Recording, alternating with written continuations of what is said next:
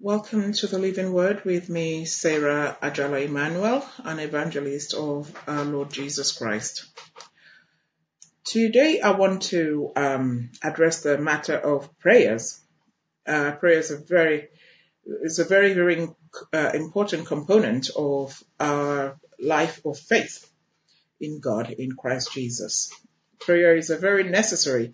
It's like a blood vessel, our blood vein, our life vein, really, a communication line with God. And it is also a way of receiving from God, instructions for our day-to-day lives and power for our day-to-day lives, to live for Him. We have got His instructions fully in His book.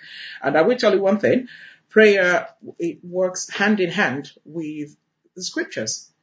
Absolutely. I mean, we're more effective prayers when we are well grounded in the Holy Scriptures. We pray more effectively. We pray properly as we ought to. We pray in line with God's will when we know Him, when we know His word. And so we're going to address this matter because I have met and known a lot of professing believers who say God does not answer prayers like He used to. Many are frustrated. They go into some kind of resignation like, oh, well, God will do what He's going to do anyway. Oh, well, the will of God be done. But they don't say it with any kind of reverence. As a faithful believer will say, your will, Father, be done. As our Lord Jesus Christ said when He prayed in the Garden of Gethsemane, that if it were possible, the cup of death, the cup of His impending death on our behalf be taken from Him. So, but yet not my will, but yours be done. And indeed, faithful believers, the true saints of God, when we do pray, we're not imposing our desires or our will on God. We are actually saying, yes, Father, let your will be done. And this is because we trust God fully. We know that His will is perfect. We know that whatever God wants to do, desires to do in our life, He will do, and it will be the best thing, even if it is contrary to what we thought or what we would like, because our personal desires at the best of times really are not in line with the will of God. Until we are ourselves in Christ, fully grown in Christ, that's when we are able to discern what God's will is, His good, pleasing, and perfect will, as Paul said to us in Romans chapter 12, verses 1 and 2. He said, appealing to us to be renewed in the attitude of our minds, that being a spiritual act of worship, he said. He said, then, and only then, will we be able to attest what God's will is, His good, pleasing, and perfect will. So when we do say, let your will be done, when we pray, Father, let your will be done, we're not doing it out of frustration because we've been praying for something in particular for so long and it's not happening. So we end up in this vain resignation like, oh, well, God will do whatever what we'll do anyway. No, it's not that. We are saying it because we know that God's will is perfect. We're saying it because we know that God knows the best thing, and whatever His decision is good enough for me. I mean, quite honestly, I would rather not have something if God didn't want me to have it, because obviously it's not going to be good for me. God knows what's best for me. But it is a wonderful thing when we are able to work in line with the will of God, when we know the will of God in most circumstances, if not all circumstances. I mean, this is not saying I know exactly what God's going to do in the next minute or I know exactly what He's going to do tomorrow. But when you're confident in your walk with God, that you are walking faithfully with God, and you know that you are walking in obedience to God, in reverence to God, then you are confident that you know that whatever it is you're doing or whatever it is you're asking for is to the glory of God, because you are living for His glory, not for yourself. But when people live for their selfish ambition, their selfish purposes, they end up frustrated. And this is when you hear comments like God doesn't answer prayers like He used to in the Bible. Oh, well, nowadays we wonder if God really, really still exists. Why would God not be able to answer prayers as He did before? He's not an impotent God. He's a living God. He's almighty, all powerful. So He is able to do anything at all. What can we ask of God? What can we ask? He can do anything and everything. He's God, nothing. He says He's the almighty. He's the sovereign God. nothing is impossible for me to do, he says to us in Jeremiah. So there is nothing impossible for God. And he says also that his ears are not too dull to hear us, nor his arms too short to deliver. So God is able to do all things. But the thing is, you see, we do not compel God to do what we want, because half the time, well, probably more than half the time, what we want are not in line with his will for us. You know, when people are offering personal prayers, they're usually covetous, self-seeking, you know, and then we have evil prayers being offered up to, well, I don't know where they offer it up to, but they reckon they're offering it up to God. You know, evil prayers. We're going to come to that. And all sorts of empty, futile talk. We have those people who say they're speaking some kind of heavenly personal language, and they're uttering a lot of gibberish. You know, they say it's tongues, you know, tongues in the Bible, as far as I'm concerned, as far as I can read in scripture, were their supernatural ability to speak languages. Tongues in the Bible meant languages, you know, comprehensible languages, languages that people could understand it and translate. So, we have that, people who say they feel so spiritual that they're doing this tongues thing, and they don't know what they're talking about, but they've been convinced by whoever it is that taught them the tongues or encouraged the speaking of it, that God understands, even if they don't. I don't understand. And you want an answer, you didn't even know what you asked. If indeed you ask for anything, I don't believe you're asking for anything, because God has given us languages in the world for a reason, so that we can communicate with one another, and through that communicate with him. So when we come up with a whole string of consonants that he hasn't given us, or a whole string of endless vowels that he hasn't given us as a language, and we expect him to understand, yes, God knows everything, but you're not saying anything. So there is that. So, and then we have the sort of prayers that are sort of formatted prayers, you know, prayer books. You get in the certain dead churches, dead Orthodox churches, the prayers are written out, you know, sentences, and then the response you give, the priest says something, it's all printed out for you. The priest says something, you say something back, and they say that's prayers, and the same thing is repeated over and over again.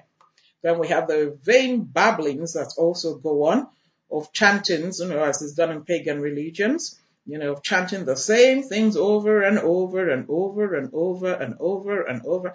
I don't know, people think they can burden God with that and force his hand into doing something they want. I don't know what the logic behind that is.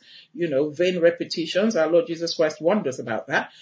But you get that when you say, for instance, in the Roman Catholic Church, where people are made to asked to pay certain penance, and they're told to say so many Hail Marys. I mean, what, you're repeating the same thing like Jive Bunny over and over and over. That's not praying. Certainly not praying to the sovereign God. So prayer, really, effective prayer is born out of one's personal relationship with God. It's born out of one's personal relationship with God. I can tell you one thing, from my personal testimony. I could not pray to save my life at one time, but I believed I was a Christian.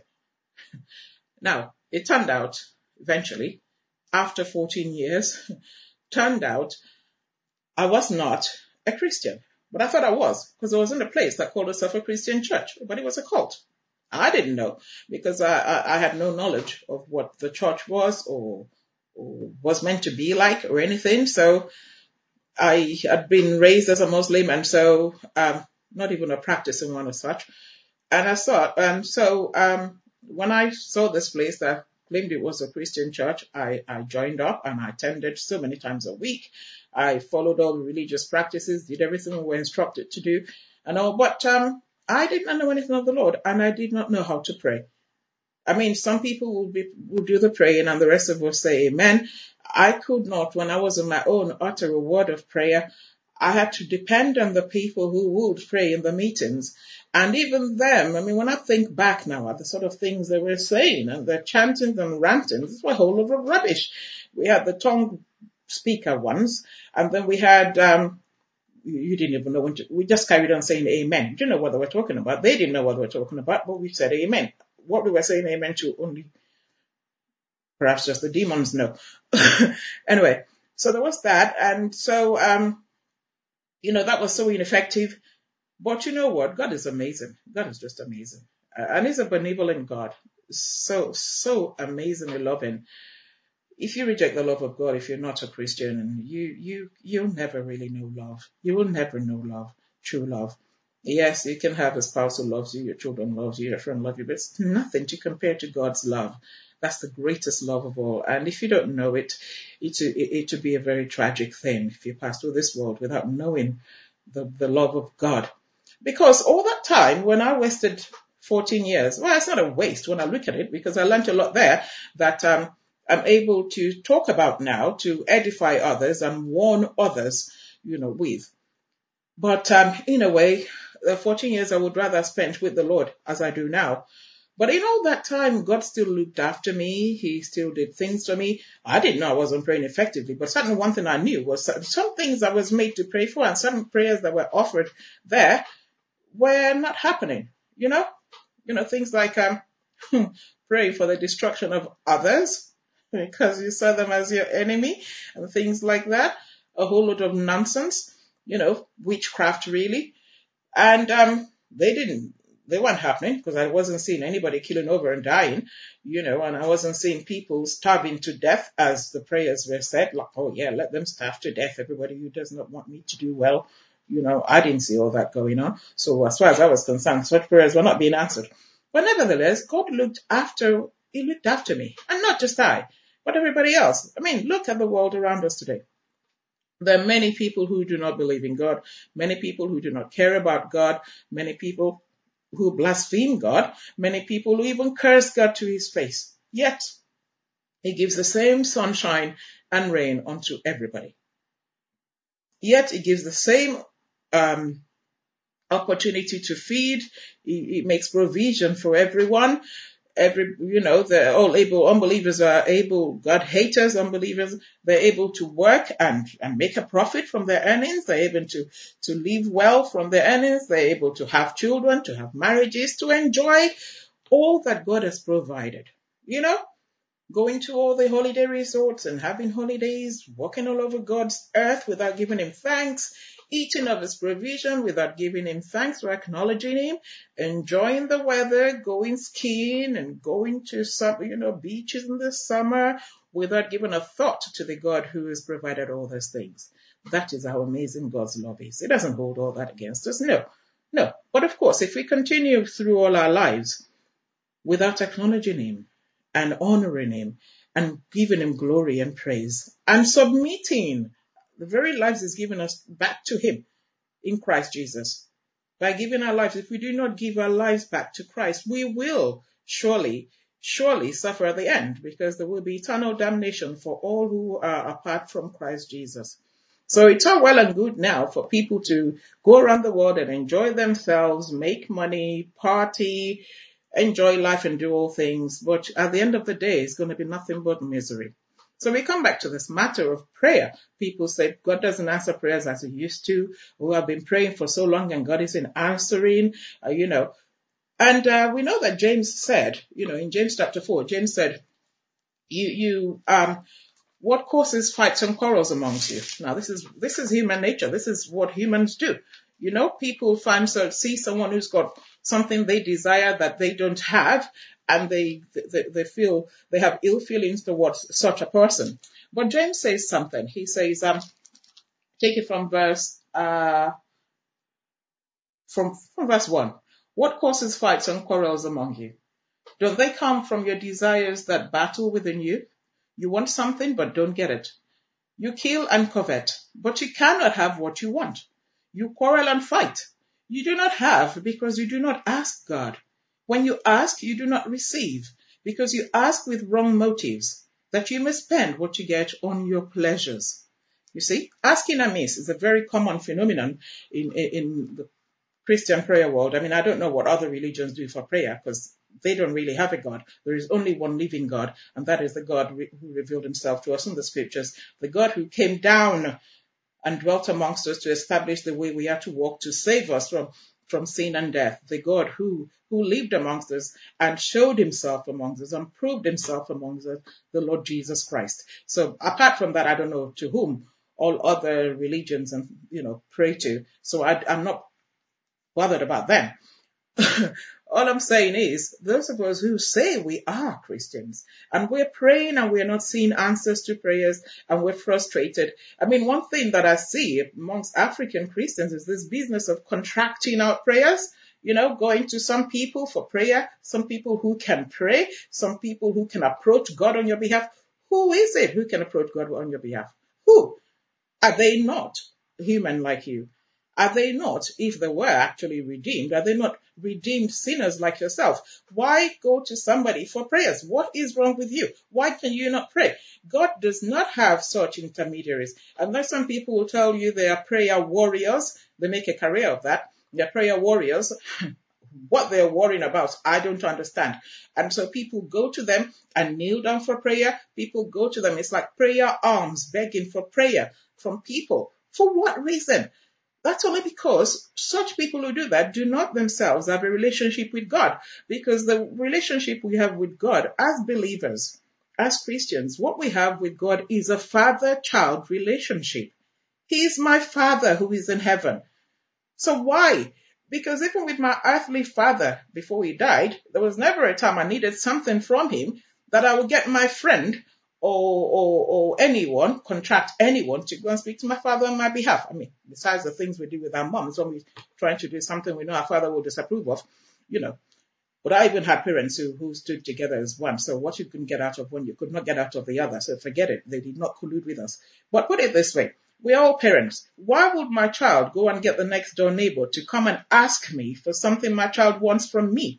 Isn't that bizarre? Is that not strange? So then, if you are a child of God, and that is what Christians are, why do you need to go to another person to ask them to pray for you because you think they have better access to God than you have? They haven't. And they probably don't even have any access to God, because what we have today are a lot of false teachers, a lot of false prophets, a lot of fake pastors who are out there milking the people. They tell you to come for deliverance, and you're going for deliverance, and they say you need 7 days of fasting, you need 7 deliverances, 21 deliverance sessions, and people are attending all that nonsense. At the end of it, you're going to pay money out. You will always. They'll make you sow some seed or pay some tithe or make some offering. There will always be money involved because these people are prophets for hire, false prophets at that. And that's what they do. And they say they're praying your problems away. They can solve your problems. They can deliver you. Who are they? These people are even far from God. You're better off praying by yourself. That is the problem that people don't seem to realize. You're making the situation worse. Whatever the problem you have, God knows about it if you belong to Him. And He is always there. I said earlier, God said, He said it in His holy word. He said, I'm the Lord. My ears are not too dull to hear, nor my arms too short to deliver. The Bible tells us again in Psalms 34 that the eyes of the Lord are on the righteous and His ears are always attentive to their cries. So what exactly is it that people are looking for, so restless, trying to go and see a prophet, you want to go and see a pastor? Who are they? They do not have any better standing than you before God. You know the funny thing? In God's kingdom, every one of us is equal. God has no superstars. He has no generals. He has no senior people. He has no juniors. We're all equal children, period. End of story. No grandchildren, no niece or nephew, nothing like that. We're all children of God. End of story. All with equal rights, all with equal access. Now, we have different work that we all do in the vineyard according to God's gifting. I have mine, you have yours. I don't believe there's a believer who does not have a gift of the Holy Spirit or the other. Not all of them are showy, not all of them are outward gifts like, what we see, but they all manifest in the fruit of the Spirit. But nevertheless, nobody has any better right to pray to God for you, for anybody else. We can pray, uphold each other in prayer. We can support each other in prayer because we are family. As indeed, even natural families do. Well, sometimes. But being a member of one family, one body, which is a Christ Jesus our Lord, in love, we pray for one another because we love one another, because we care for one another, because we're concerned for one another. I love praying for the persecuted church. Now, I don't know who they all are. I mean, sometimes we hear the news and we read the news about Christians who are being kidnapped or being beheaded somewhere or being arrested somewhere or being, beaten and all sorts of things, harassed. And I pray for those people. I pray with them because I know they're praying too. So I pray with them. I don't know who they are, but they're my brothers and my sisters, and I can feel their pain. Maybe not physically, but emotionally, because that could be me anytime. We don't know. Any one of us can get picked up at any time for our faith in Christ. And the way society is going these days, even here in Great Britain, it wouldn't surprise me if in time we're going to get picked up and arrested for preaching from the Bible. So for that reason, we uphold each other in prayer, praying for all the saints, as Paul the Apostle said in chapter 6 of Ephesians. He said, having put on the full armor of God, he said, with that in mind, pray for all the saints with all kinds of prayers, always remembering the saints. But there's a lot going on that people call prayer that are not prayers before God. And this is why they're not answered. So before we go into how to pray effectively, because I can assure you one thing, God answers prayers. He does. He still does. And he answers them as effectively as he did in the past. Now, this is not to say that in asking for miracles, because you haven't seen the miracles you're asking for God isn't answering prayers. In the first place, you have no business asking for a miracle. You have no business asking for a miracle. Miracles are supernatural acts of God. And he determines when to do them and how. They're not our entitlement as Christians that because you're a Christian, you're entitled to a miracle. So all this miracle hunting that people do, going to places, asking for miracles, asking for financial breakthrough, that's another stupid prayer. Financial breakthrough for what? So you can spend it on your own foolish desires, exactly as James said. All those sort of things are not prayers. And it's so tragic that many who call themselves ministers of God, they lead people in all these empty, useless prayers that God is not interested in listening to.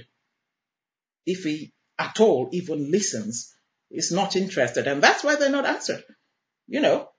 Prayers about breakthroughs and financial this and take me to the next level and increase me over my enemies and kill my enemies and destroy my enemies with fire and let everybody who doesn't like me die with thunder.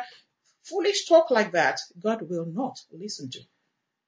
Why? Because they're not in line with his commands to us in scripture. Because in scripture it's very, very clear what we are told, how to pray, what we are told about prayer, what we are told about enemies. I mean, Africans have this terrible obsession with enemies, this enemy mentality, always believing there's an enemy somewhere chasing them, pursuing them, looking out for them and things, denying them things, In the African eye, the enemy, which is some imaginary person, usually they don't even know who they are most of the time. And the other times where they think they know who they are, I'm sure it's complete falsehood anyway. There'll be somebody who does not agree with them on something, or someone who doesn't like them. And so they assume that person is an enemy, and that person is the one who's blocking, trying to destroy their marriage, or blocking their career progression, or that person is the one who's affecting their business and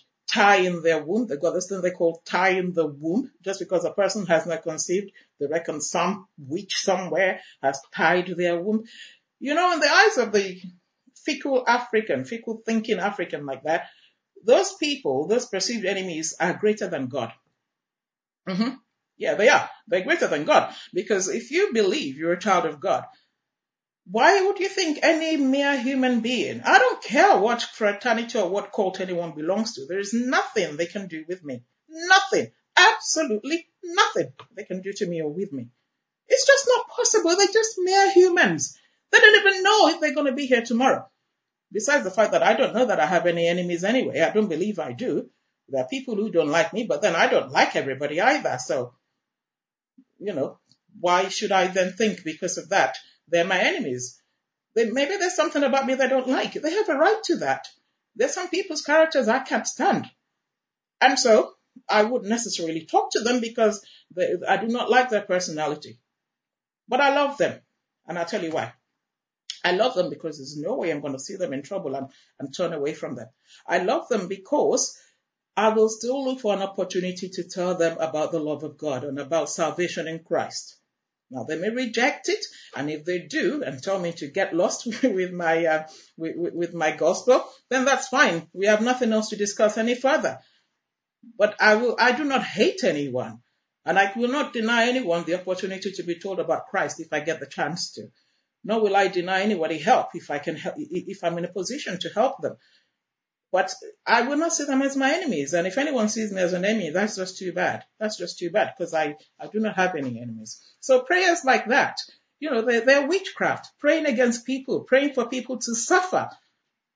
It's rubbish. Where do we see that in the Holy Scriptures? What did Jesus, our Lord, say? He said, pray for those who hate you. Bless those who curse you. He said, bless and do not curse. So if I then go against that and I choose to curse people, and I'm saying that up and I expect him to answer me, why would he answer me? Why? He said to us, if your enemy is hungry, feed him. If your enemy is thirsty, give him something to drink. If I then go and get on my knees and say, Lord, for everybody who is against my progress, I want them to starve to death.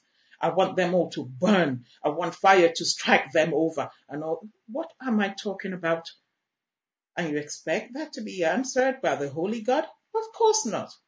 Of course not. It will not be answered. And then some people will tell you they're offering something they call dangerous prayers, violent prayers. And when you tell them, there's nothing called dangerous or violent prayers. They say, oh, the Bible says the kingdom of God suffereth violence and only the violent take it.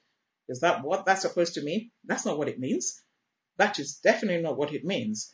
We're talking here about your aggressive stand against your position to live right before God. That is the violence the Bible talks about there. It's not talking about you going to kill people or striking people dead or cursing people dead or wishing them evil or wishing them bad. It's nothing like that. Christianity is about love because God is love. Christianity is all about love. Everything we do must be in love.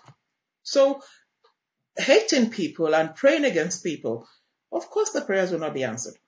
So there's so many futile prayers. And then this matter of tongues. It is always good for us to have our intellect, when we're speaking to the sovereign God. We need to have our wits about us. We are speaking to the Almighty, for goodness sake. I cannot just open my mouth and start chanting things I don't even know what I'm talking about, but somebody somewhere has told me that it's heavenly language or the tongue of angels. Where do we read about heavenly language in the Bible or the tongue of angels? The Bible doesn't say anything about that. The only time the Bible talks about tongues, it meant languages, the spoken languages. And there were people there in 1 Corinthians chapter 12. Acts chapter 2. Of course, Paul talks about it again in 1 Corinthians 14. But in Acts chapter 2, when this phenomenon came along, this miraculous gift, there were people there who were saying, these people are speaking, they're proclaiming the works of God in our language. And there is a list of languages of different nationalities that were present, even the African language. And all this was happening in Jerusalem. These people were speaking other languages, foreign languages that they'd never learned. And there were others there able to translate what they were saying. And even the natives of the languages were speaking could say, and they're praising God in my language. You cannot say you're praying to God and just be chanting a whole load of gibberish and you want God to answer. What is he supposed to answer to? You don't even know what you're saying yourself, if indeed you're saying anything. So now, first I'd like us to dismiss what prayer is not. This for today anyway, because I can't cover this in one session. But let's first understand what prayer is not, because there's a lot of misunderstanding as to what prayer is. And as long as we're going to carry on like that, we will be frustrated. I live a very contented life. I praise God for that, because God answers my prayers. Not always immediately, because it depends on what I'm asking, you see. Some of them are lifelong things, but I see the progression all the time. I see the response. And some of them are things that happen immediately. It depends on what it is. But whatever it is, it's got to be in line with the will of God. And to know that in Psalm 37, it says, delight yourself in the Lord. I think it's verse 4 of Psalm 37. Delight yourself in the Lord, and he will give you the desires of your heart.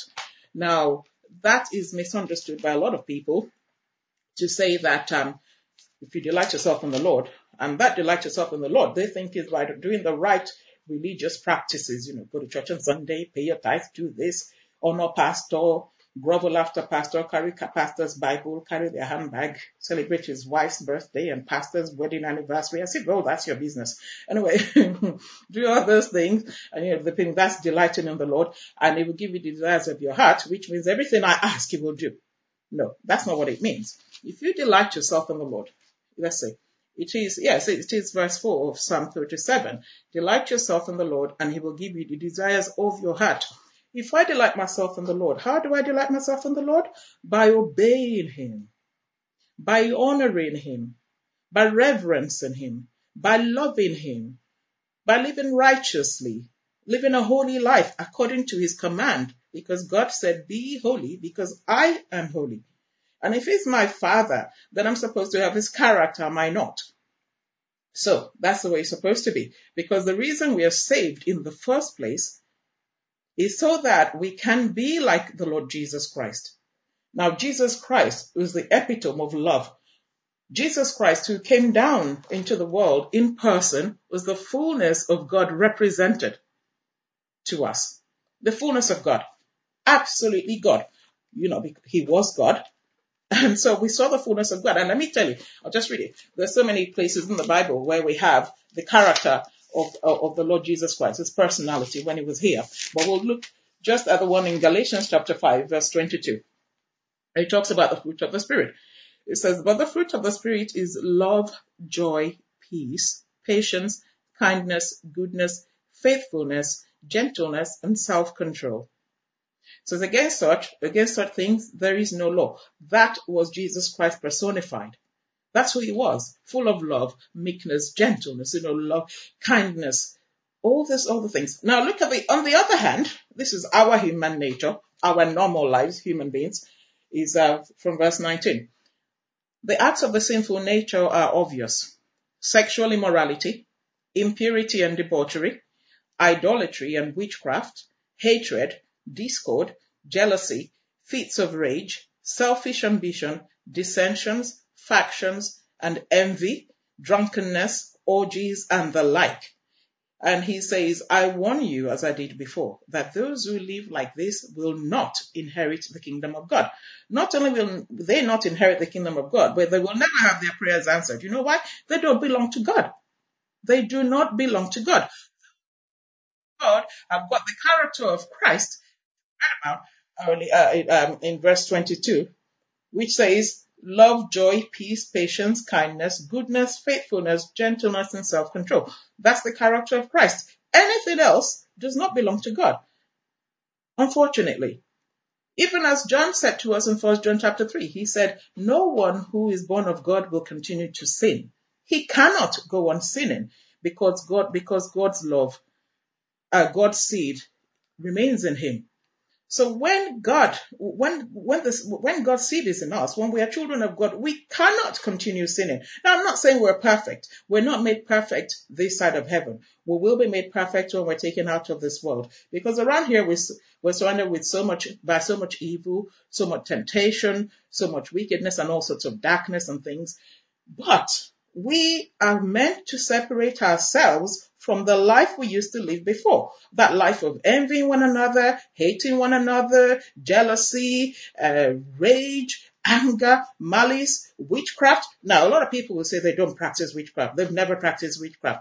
But you see, a lot of people that people tend to consult, who call themselves prophets, and who tell you they're going to do this, they're going to do this deliverance for you, they're going to do that deliverance for you, and they tell you to go and buy some items, and they give you all kinds of items to use for certain things. Sometimes it's a coconut, or they tell you to go and smash at some junction or some egg, or buy certain cloth, and give you all kinds of talisman, really. They give you all these things and tell you these are objects that you're using for your deliverance. That's witchcraft.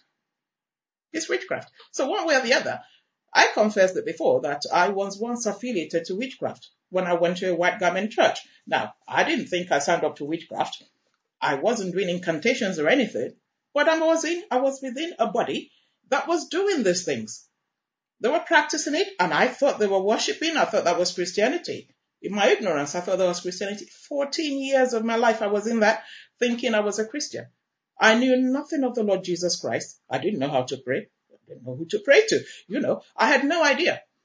You cannot pray effectively unless you have a beautiful relationship, one-to-one relationship, not one through me, not through your pastor, not through a prophet. No, it's a one-to-one direct relationship with God.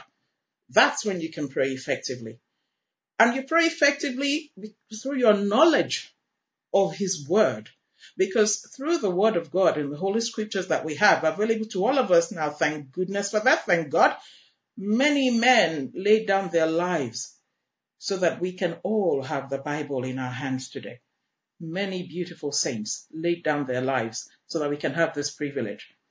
And so nobody can claim ignorance, but people are too lazy.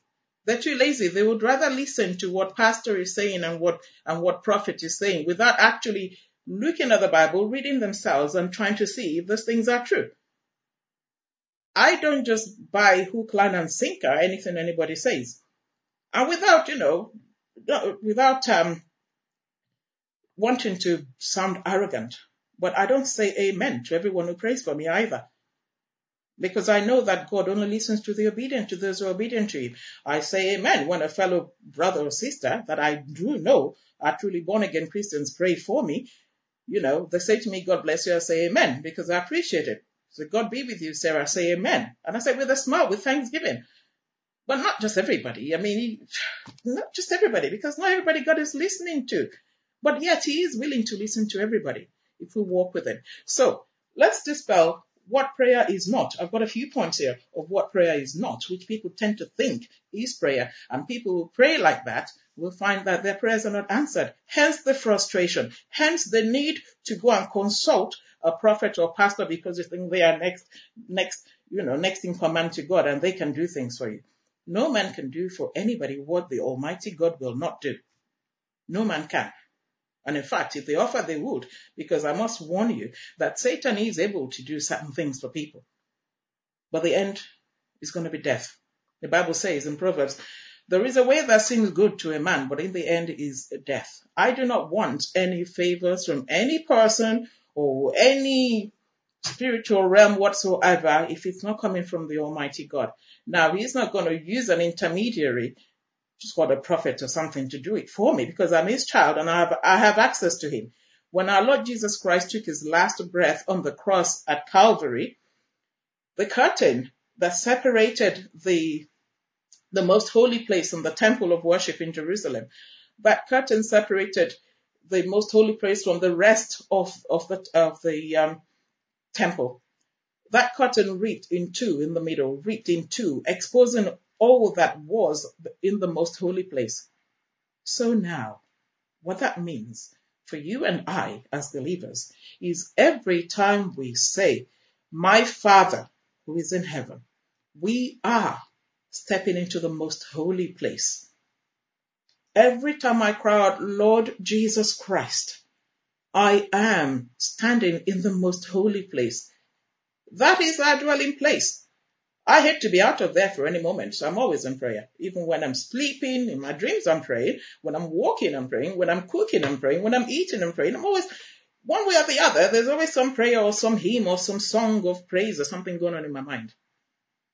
That way, you see, it takes training, self-control, because it keeps your mind from futile things. It keeps your mind from demonic penetration, because Satan is always waiting and willing to throw all sorts of funny ideas into us. And the Lord Jesus says, out of the abundance of the heart, the mouth speaks. So if we put our heart open, lay it bare, like idle hands, Satan will penetrate with ideas. ideas. That's why people can imagine that they've got enemies somewhere.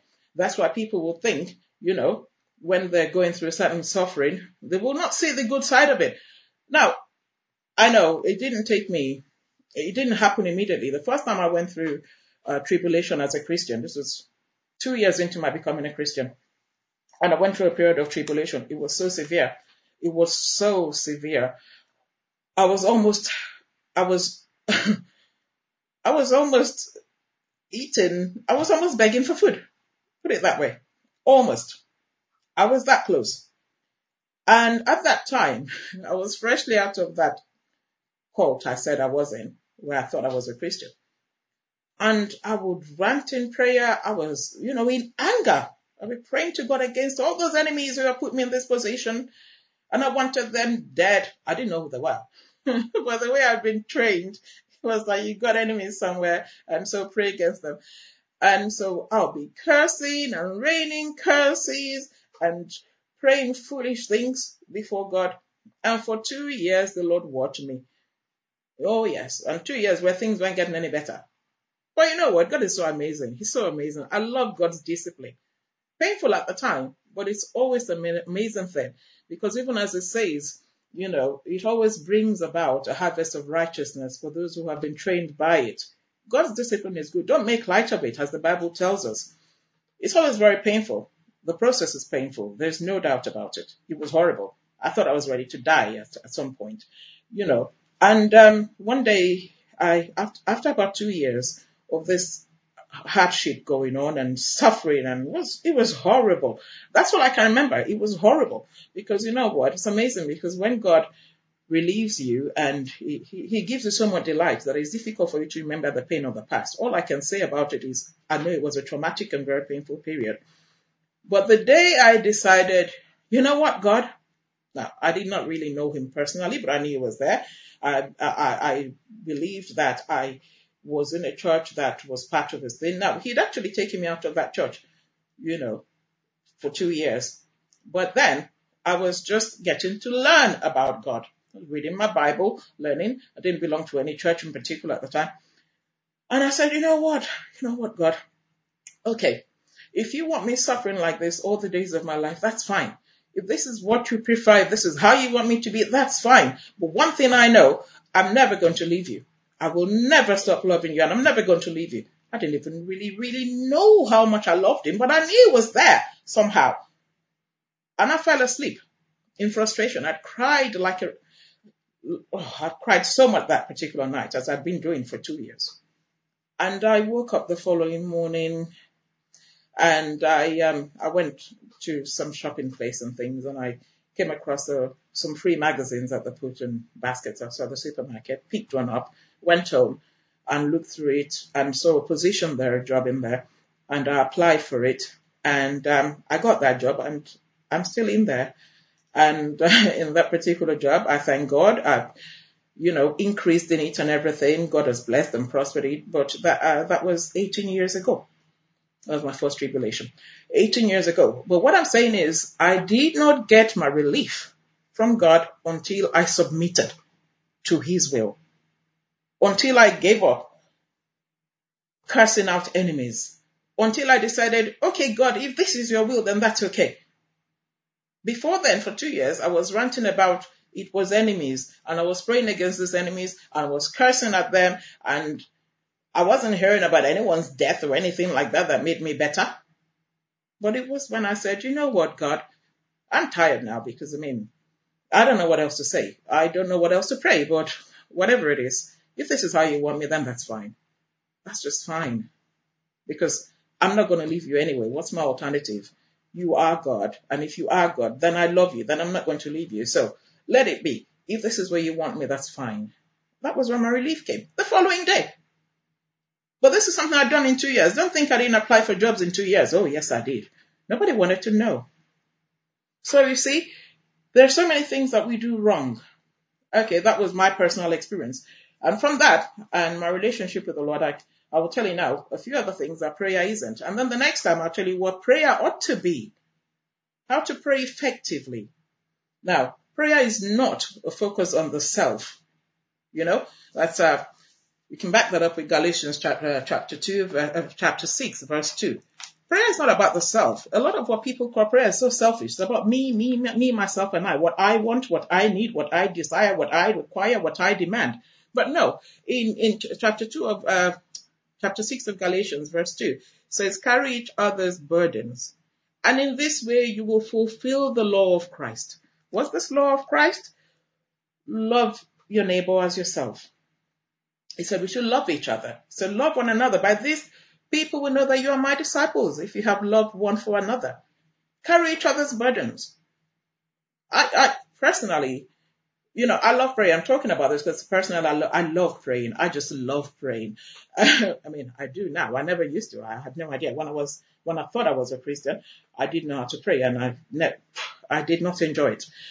But now I just love praying because it's like me just sitting at the foot of God all the time, and I never want to move from there. So I always find something else to pray for. If all else fails, although I never run out of things to pray for, but they're not about me though. I can't be disturbing God about I need promotion at work and oh Lord, I need more money. Oh yeah, oh Lord, I want this and I want that and I want a house and I want. God is not into all that pettiness. Because the Lord Jesus Christ said, don't worry about what you shall eat, what you shall drink, what you shall wear. He said, for your Father in heaven knows that you need all those things. But seek you first the kingdom of God and his righteousness, and all these things will be added unto you. I testify that is true. Because I do not spend time in the presence of God saying how I need a bigger house and how I need a new car and how I need better clothes and how my enemy needs to know I'm prosperous, so God needs to give me a better job or promotion and things like that. It's rubbish. It's rubbish. I don't waste time praying for the perishable. But I'd rather sit there and say, Father, you know what? I know I'm not managing my time properly. I could be doing a lot more studying your word. I could be spending a lot more time in your presence learning from you. Please help me. Please help me prioritize my life better so that I can be of better use to you. Please open more opportunities for me to proclaim your truth to the world. This is sort of prayers that God wants to hear, not foolishness about material things. We are told very clearly to take our hearts and our minds off material things. How dare us then go and put it in prayer before God? And we expect him to answer? No, he will not go against his own word. Another thing, prayer it's not taking a list. I just said that anyway. It's not taking a list of carnal needs before God. And that our Lord Jesus Christ himself told us in Matthew 6, 31 to 33. Although, it would be good if you read that from verse 25, really, of Matthew. From Matthew 6 from verse 25 is quite good, but I don't want to spend a lot of time reading all of that now, but it'd be good. But it concludes in verses 31 to 33, which I do believe I said earlier. Jesus said, where are we? 31. So do not worry, saying, what shall we eat? Or what shall we drink? Or what shall we wear? For the pagans run after all these things, and your heavenly Father knows that you need them. But seek first his kingdom and his righteousness, and all these things will be added unto you. Now, there are some crazy pastors there. I call them crazy because they don't belong to God. I don't care how big their congregation, how many branches they have. I don't care how popular they are in the world. They are false servants. They are an accursed brood. And they encourage people to do exactly the opposite of what Jesus Christ said. They encourage people to pray about material things, pray about financial breakthrough, pray about miracles, financial miracles, pray about uncommon blessings, pray about promotion, to the next level and things like that. And then, I suppose the idea is that the kingdom of God will be added unto you. But that's not what the Lord Jesus Christ taught. He said, don't worry about your supplies, your daily needs. God does supply our daily needs. He does. Now, whether I am content with what he gives me is another story. But God will not fail to meet my needs. That is his promise to his children.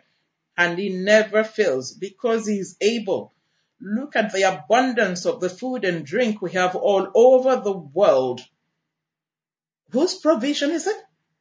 So we process foods and things. Yes. From what? From the resources that God has given. Which of us is it that goes into the forest to feed the wild animals? Which ones of us go into the seas and the oceans to feed the sea life? How many of us go out to feed the vastness of the number of birds that fly across the sky all over the world? Which one of us, takes up that responsibility? The ants, all the little insects. Who feeds them? God does. How much more we? Which is exactly what our Lord Jesus said. If you read Matthew 6 from 25. He said, your Father in heaven, if he looks after the birds of the air that don't spin or sow or store away in barns, if he clothes the flowers of the field so beautifully, and I love flowers, I just love flowers, they are so beautiful indeed. And Jesus said, not even Solomon, in all his wealth, he was the richest person in the world in his era, King Solomon, not even he was dressed as wonderfully as this. If that is how God clothes the flowers of the field that are here today and burnt tomorrow, he said, how much more you? You're more precious to him, you who are his children. Now understand one thing. All of these blessings of God are conditional upon you being his children. To those who do not belong to Jesus Christ, God has no obligation. He hasn't. Because even those of us who belong to him, we feed off his mercy and grace. How much more those who despise him? So there you go. We don't need to worry about material things. We concern ourselves with God's business. God will concern himself with our business because he knows what we need even before we ask.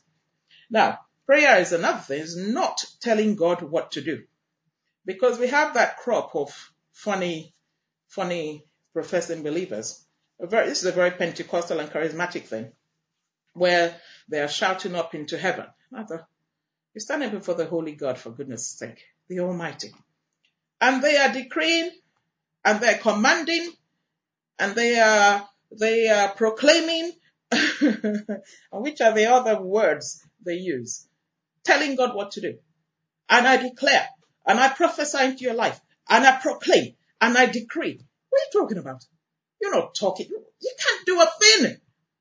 You can decree and proclaim.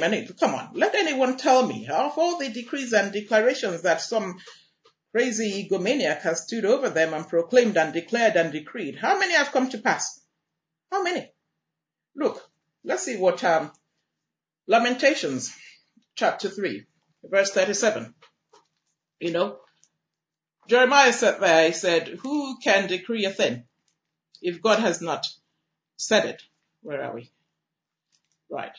Lamentations, chapter 3, quick. Right.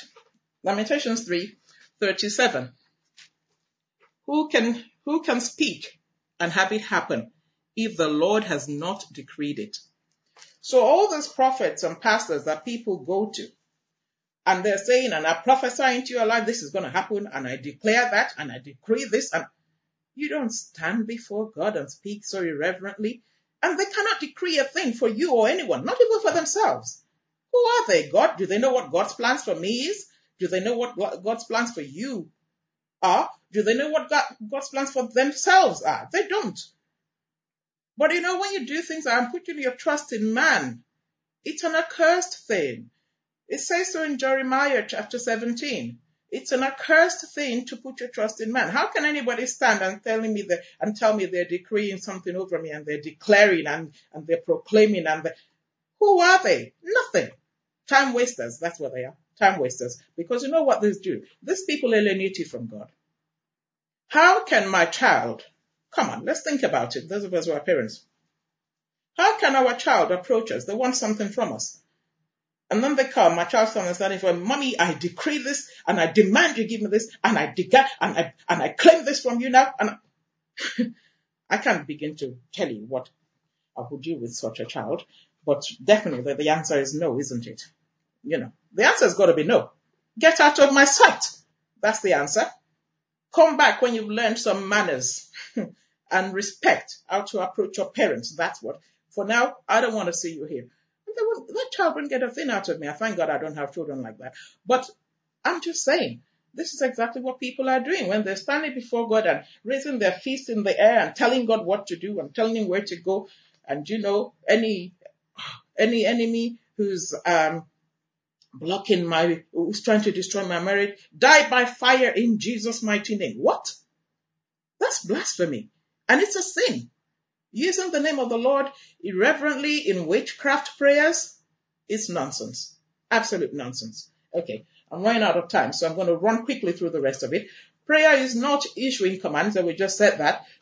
Commands, proclamations, declarations before God. We do not have the right to do such a thing because God is sovereign. Sovereign means he is over all and he has authority over all things, and he alone determines what happens to anyone or anything at any time, not any man. Prayer is not reminding God of things he has forgotten to do for you. No. If I do not have a car today, it's because I don't have a car. It's not because God has forgotten to give me a car. He's God. So we don't need to remind him. He doesn't suffer from loss of memory as we do, and he does not suffer from failing promises as we do. So not going before God and saying, God, look at me. I'm still without a child. He knows you are without a child. And when it is his will, if it is his will, he will bless your womb. He knows that you are unemployed. There's nothing wrong with you praying to him. Then, Father, I look to you. I know that your will be done. Let your glorious will be done in my life, O Lord. I would love to, to have a job, Father, that I may depend on no one but on you alone. Please open up opportunities for me and things. Yes, fine. But you should go like, God, look, what do you want my enemies to say? And I hear this sort of nonsense that people call prayers. What do you want my enemies to say? I don't have this. My enemies don't have that. My neighbor's an unbeliever. He's got a Mercedes. I haven't got anything. How am they supposed to know I'm a believer? That's rubbish, and God isn't listening. He will not listen. He does not do that. You call that prayer? It's not prayer. And shouting orders at God, as I said before, I decree and I demand and I declare and I proclaim no, forget it.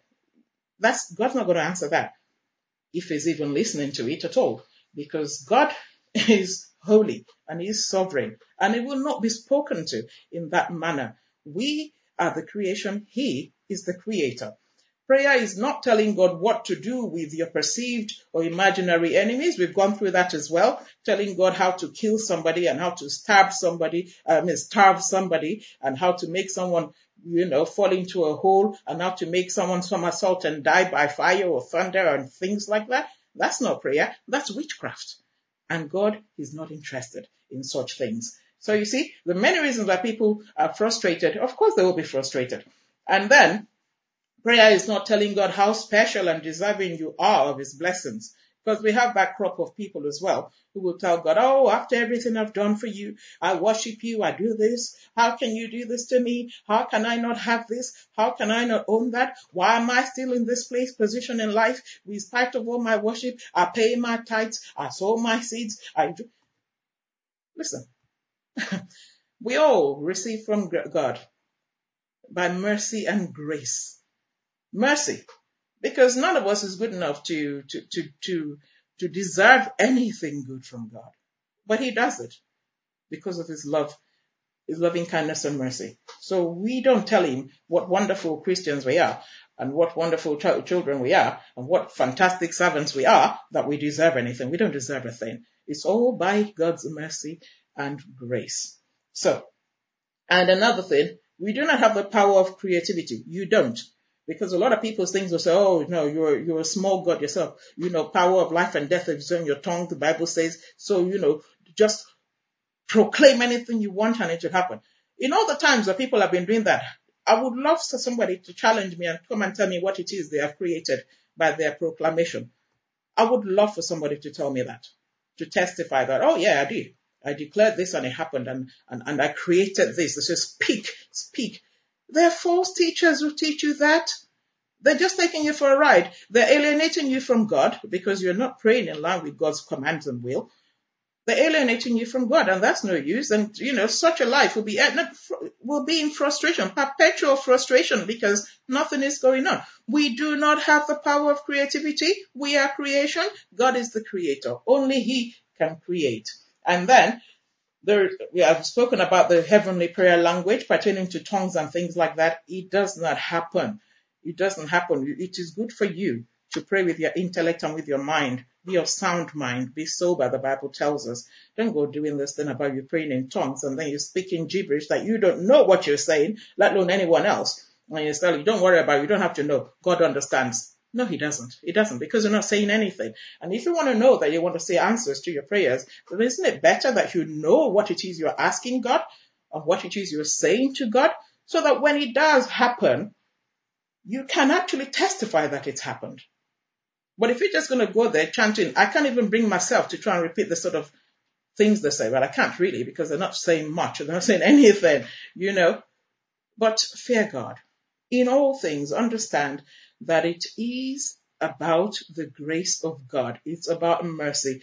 We are not deserving of anything. Whatever God does in our lives is according to his will, and his will is best for us. We don't want to do anything or receive anything out of the will of God. It will only mean trouble. It will only mean trouble. I'll leave it here for today. And next time we're going to see what prayer is. We've just gone through what prayer is not. Next time it will be what prayer is. And I hope that won't be too long from now, because I have been away for about 2 weeks now, which is not good enough as far as I'm concerned. But hopefully I'll be with you soon. Until then, I pray that the Lord himself will open up your hearts to understanding and give you hearts that discern his will, that can discern right from wrong, and keep you in his will, and open up the wealth of the riches of his word to you. Give you understanding, open your eyes to behold his glory and the beauty of his majesty. May the Lord be with you and grant you understanding, peace, and blessing. Amen.